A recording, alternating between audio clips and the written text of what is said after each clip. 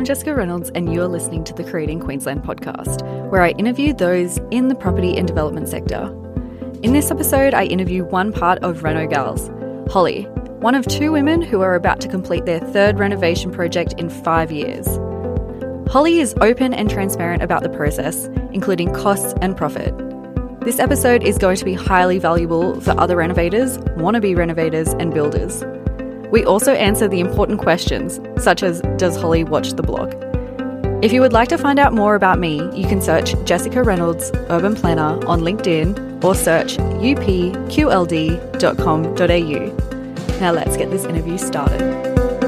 So today we have Holly here from Reno Gals. How did you come up with that name and what does Reno Gals do? Oh gosh, the name. It's been a little bit controversial. A few friends of us are like, that name's so dang, try change it. We came up with like a big list of names when we first tried to open the page. Okay. And it's really hard to find something. Yeah, something that isn't taken, something that everybody likes. That's it. Something that's not too cheesy, that's not too tacky. It's so hard. So we don't love the name, I'll be perfectly honest. But it's a bit hard once you start getting followers. You're like, oh, do I do a name change? Yeah, but if anyone's got any suggestions, yeah, that's it. If anyone listening to this has a suggestion, they can randomly send you, this is what you should be called. Absolutely. Send it through. And what We're is open. You're open. What does Reno Gals do? What is this? So originally it was just two friends that couldn't get into the property market ourselves, like on our own.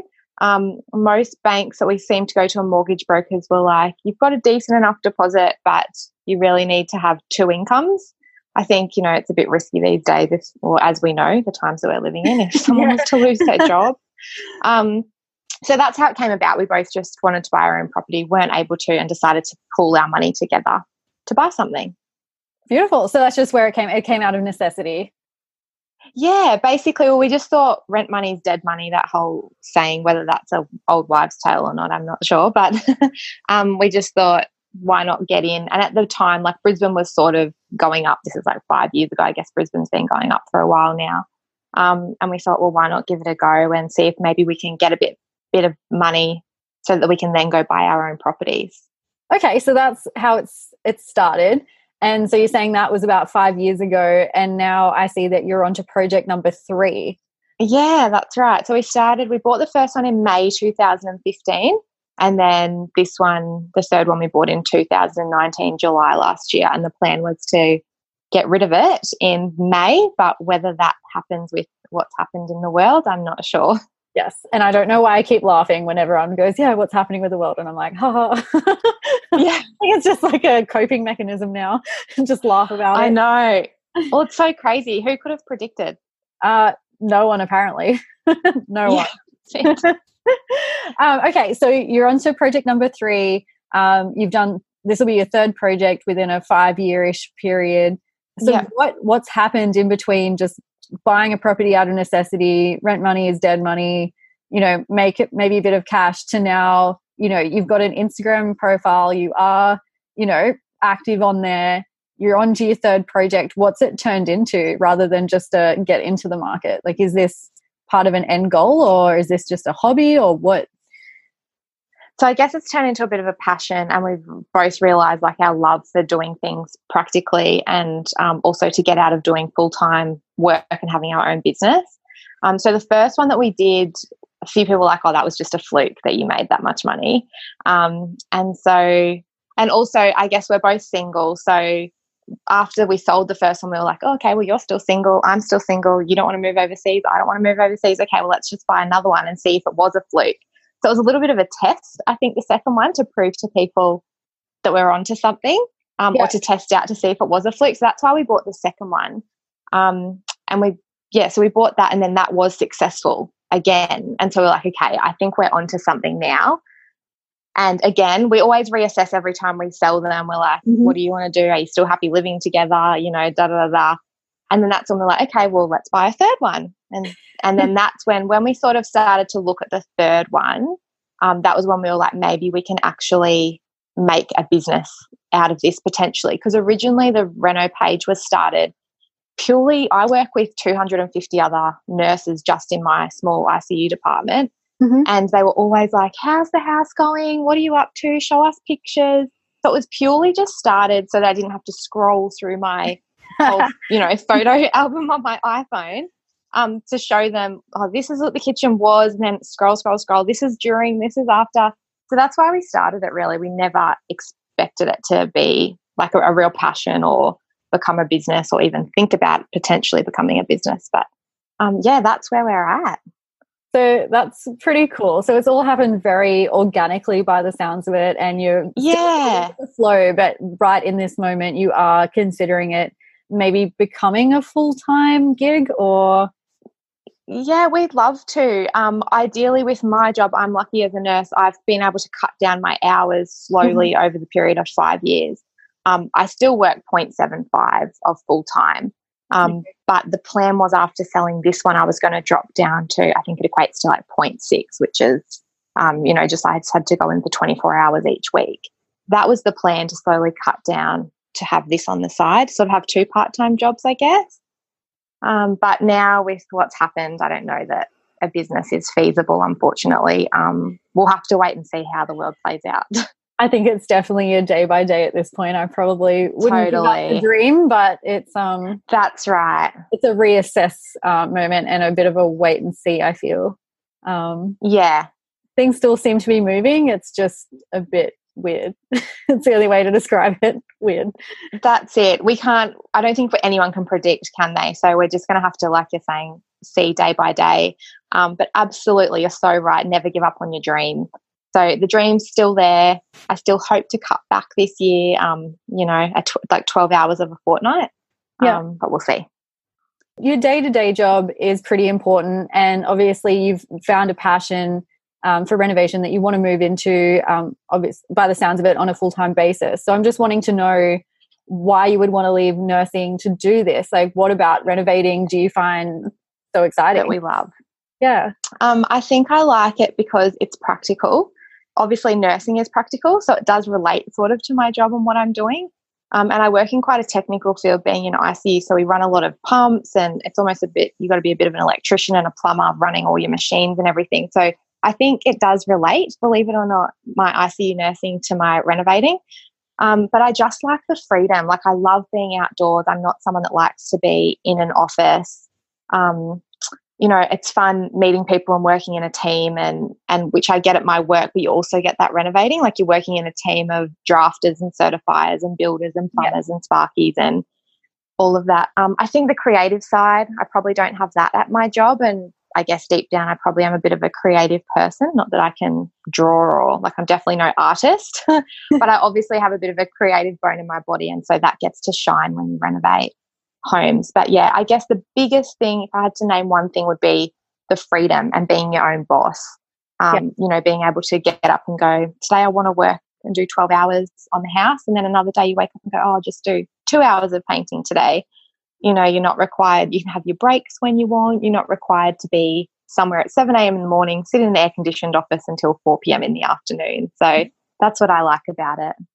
No, I hear you. I had to laugh. So when you said about, you're renovating, nursing, and your job does relate a lot to renovating. And then I thought, I hope you don't use it the other way around to patients saying, my renovating is close to nursing, same. No, I'd never say that to a patient.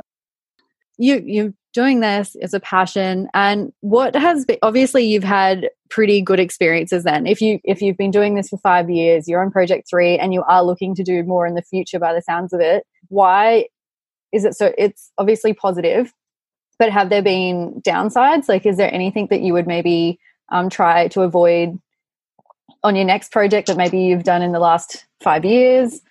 Has there anything you've learned to impart onto other people? I have to keep rewording this. That's okay. What's in here sometimes. No, that's fine. And I'll probably ask you to like pick out pieces and re-ask me again, because I'll forget. Just being night shift brain and like living off 5 hours sleep for the last few days. Okay. Have we learned anything? We've learnt bucket loads, and I guess you could take it, like the things that have gone bad, you could obviously take negatively. but we have always kept the attitude of it's a learning experience. So anything that has gone wrong, we've gone, okay, right, let's deal with it, move on, and make sure that next time it doesn't happen. So we've even had a few things happen this time that we're dealing with the builder, which are quite biggish things. So like the cladding that's been put on the carport at the front of the house does not match the weatherboard cladding that's on the house. Completely different board sizes in their thickness. Yeah. So that's like a big deal, so you're learning next time. I would make sure that on the plans it is very specifically specified instead of just the way it was worded was quite open. The carport's also been built 300 mil too short, so now you can't really fit like a ute with a ladder on the top under there, so that's having to be fixed. The last house, we do seem to have a bad run with carport. The last house was built too narrow. The carport was built too narrow. So we have learned a lot of things, when dealing with builders and whatever. And each time, like I said, you just have to take it positively. And definitely there's things we do differently. Like house 2, for instance, we probably should have gutted it and rechanged the floor plan to make the living rooms and everything at the back of the house, because you know how everyone wants, open doors out to their backyard or whatever. But in the end, we did well with it anyway. So yeah, you do live and learn each time, but it's whether you take that negatively or positively. And, I guess you've got to be a little bit savvy too with how much money you're spending, because at the end of the day, it's all about a profit margin. Totally.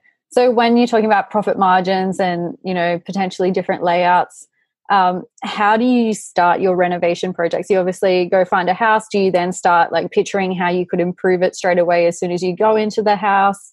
And then do you work with designers? How do you actually come up with a plan forward that's going to get you a good yield once you go to sell? Yeah, so I think the going saying, is that the right word? Is that what I mean? Like the saying that goes is you make your money in the buying. Does that make sense? I've never heard that one, but I am a real estate agent, so I'm not an agent, so maybe I'm just the odd one here. Yeah, no, they generally say you make your money in the buying. So you need to buy a property that is slightly undervalued. So the whole worst house in the best street. Yes. Something that's got obviously more potential to turn it into, something really nice. And you've got to be able to do that, work out your profit pretty much when you go through that first or second open home. Okay.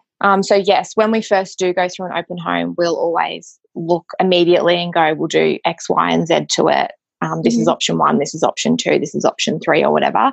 And then we come home from that open home, we'll sit down and work out how much needs to be spent on flooring, on paint, on adding a carport, on certifying fees, engineering fees, et cetera, because some of those things, once you've done them once, they're sort of the same price. Once you know how much a certifier is, they're about $1,200, and then engineers, up to $4,000 and blah, blah, blah. So once you've got those figures in your head and you know roughly how much a kitchen is and a bathroom is and polishing floorboards, you can come home and do a pretty good estimated budget. So the budget that I did for project 3, for instance, was I think $135,000 when we first looked through, and we're going to end up spending $175,000. So that's not really too bad, an extra $40,000.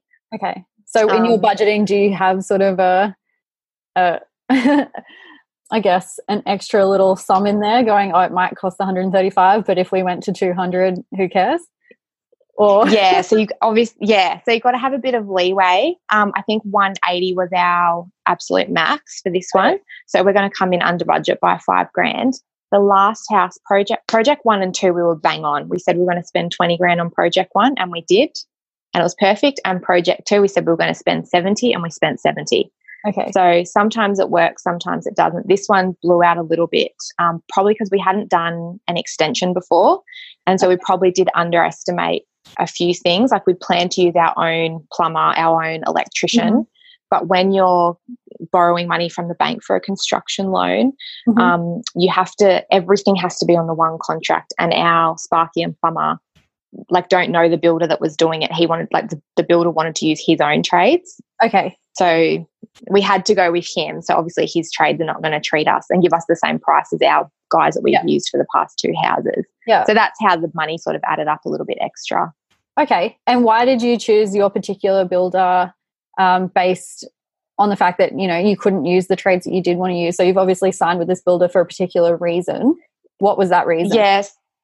So one of the reasons was he was able to do a full contract and he was happy to work with the bank. When you don't have the cash, a construction loan is a bit annoying for a builder because they've got to submit a fair bit of paperwork before the bank signs off on releasing the funds, and they have to meet certain criteria. So it's Ryan, our builder, had to be a little bit more patient, I guess, than had we just had the cash and gone, you're hired, we'll pay you, after each stage. So it's just a little bit more time consuming for builders, I think. So we worked with him because he was patient. We also liked that he was local. He lives in the same suburb. So we knew that if anything goes wrong or whatever, he's literally around the corner. You know where he lives. Yeah, we know where he lives. We also saw, sorry, my earphone's falling out. We also saw that he'd done a few projects just on a couple of the streets around the area, and they all looked good. We had a walk around and the finishes looked pretty good. He was just nice. He documented everything. He was quick to respond to emails. So that's why we used him. Okay. And is that how you found him, just because you're walking around your local area? Yeah.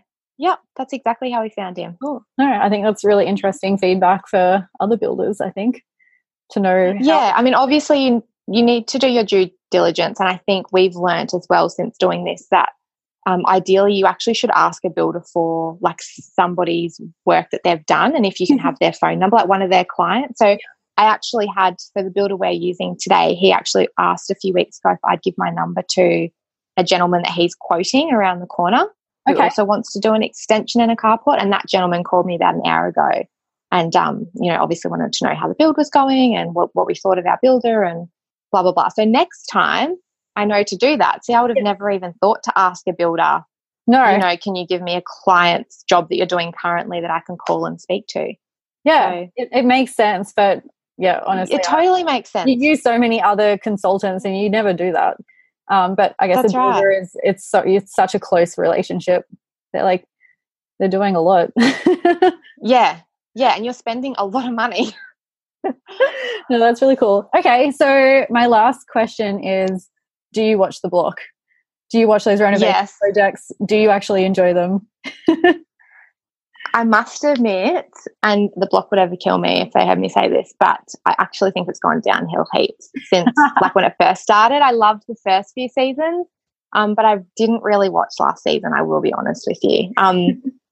I think all TV in 2018, 19, 20, it's all becoming a bit too scripted. Yeah. If I can say that. It's probably not really the right thing to say on a podcast, but the rise of the influencer and people are there for reasons. I was looking at it back in the VH1 days, a reality show on YouTube yesterday, and I was thinking, wow, it was just such a different world of reality TV. Yeah, it's just changed a lot. Yeah. I liked it a bit more raw. Yes. I think we all do. Yeah. Yeah. Yeah, you just want to see that raw, the true blue Aussie that's out there giving it a go. But we do still watch, and obviously you get design inspiration from that. And with these days, with Pinterest and Instagram, there's so many ways to get design ideas. But we have actually applied for The Block twice in the past, but we haven't gotten a call back or anything. So maybe you're not wild enough. No, I don't think so. I don't think we have enough followers. I think that's what it's based on now. Okay, so if people want to follow you, where can they find you? So they can find us they can find us at Reno_Gals, GALS. But please send us your suggestions for better, cooler, more hip names. We're totally open to better names. Yeah, no, I think I saw a story where you guys were asking, but I couldn't think of anything because I was like, Reno Gals, it kind of explains it. You know what you get. That's it. That's it. We wanted to just have a name that, said who we are straight up. I think there's a lot of accounts out there with male females where, the partner is a builder or a sparky or a plumber or whatever, but there's not many girls out there that are just doing it by themselves. So no, they're not. We did want our name to sort of say that in it. Okay, so the name has to have something to do with renovating and it has to be something feminine. Yes, that's it. Noted. We'll get everybody thinking. Good. And we can't copy 3 birds. We can't be like 2 birds renovation. No birds involved. No birds. No chicks involved. No chicks. What about babes? Oh gosh, and you could be getting a bit sexist and all that, women's rights, feminists. Okay, I'll keep thinking. Well, thank you so much for joining me today, Holly. It's been such a pleasure.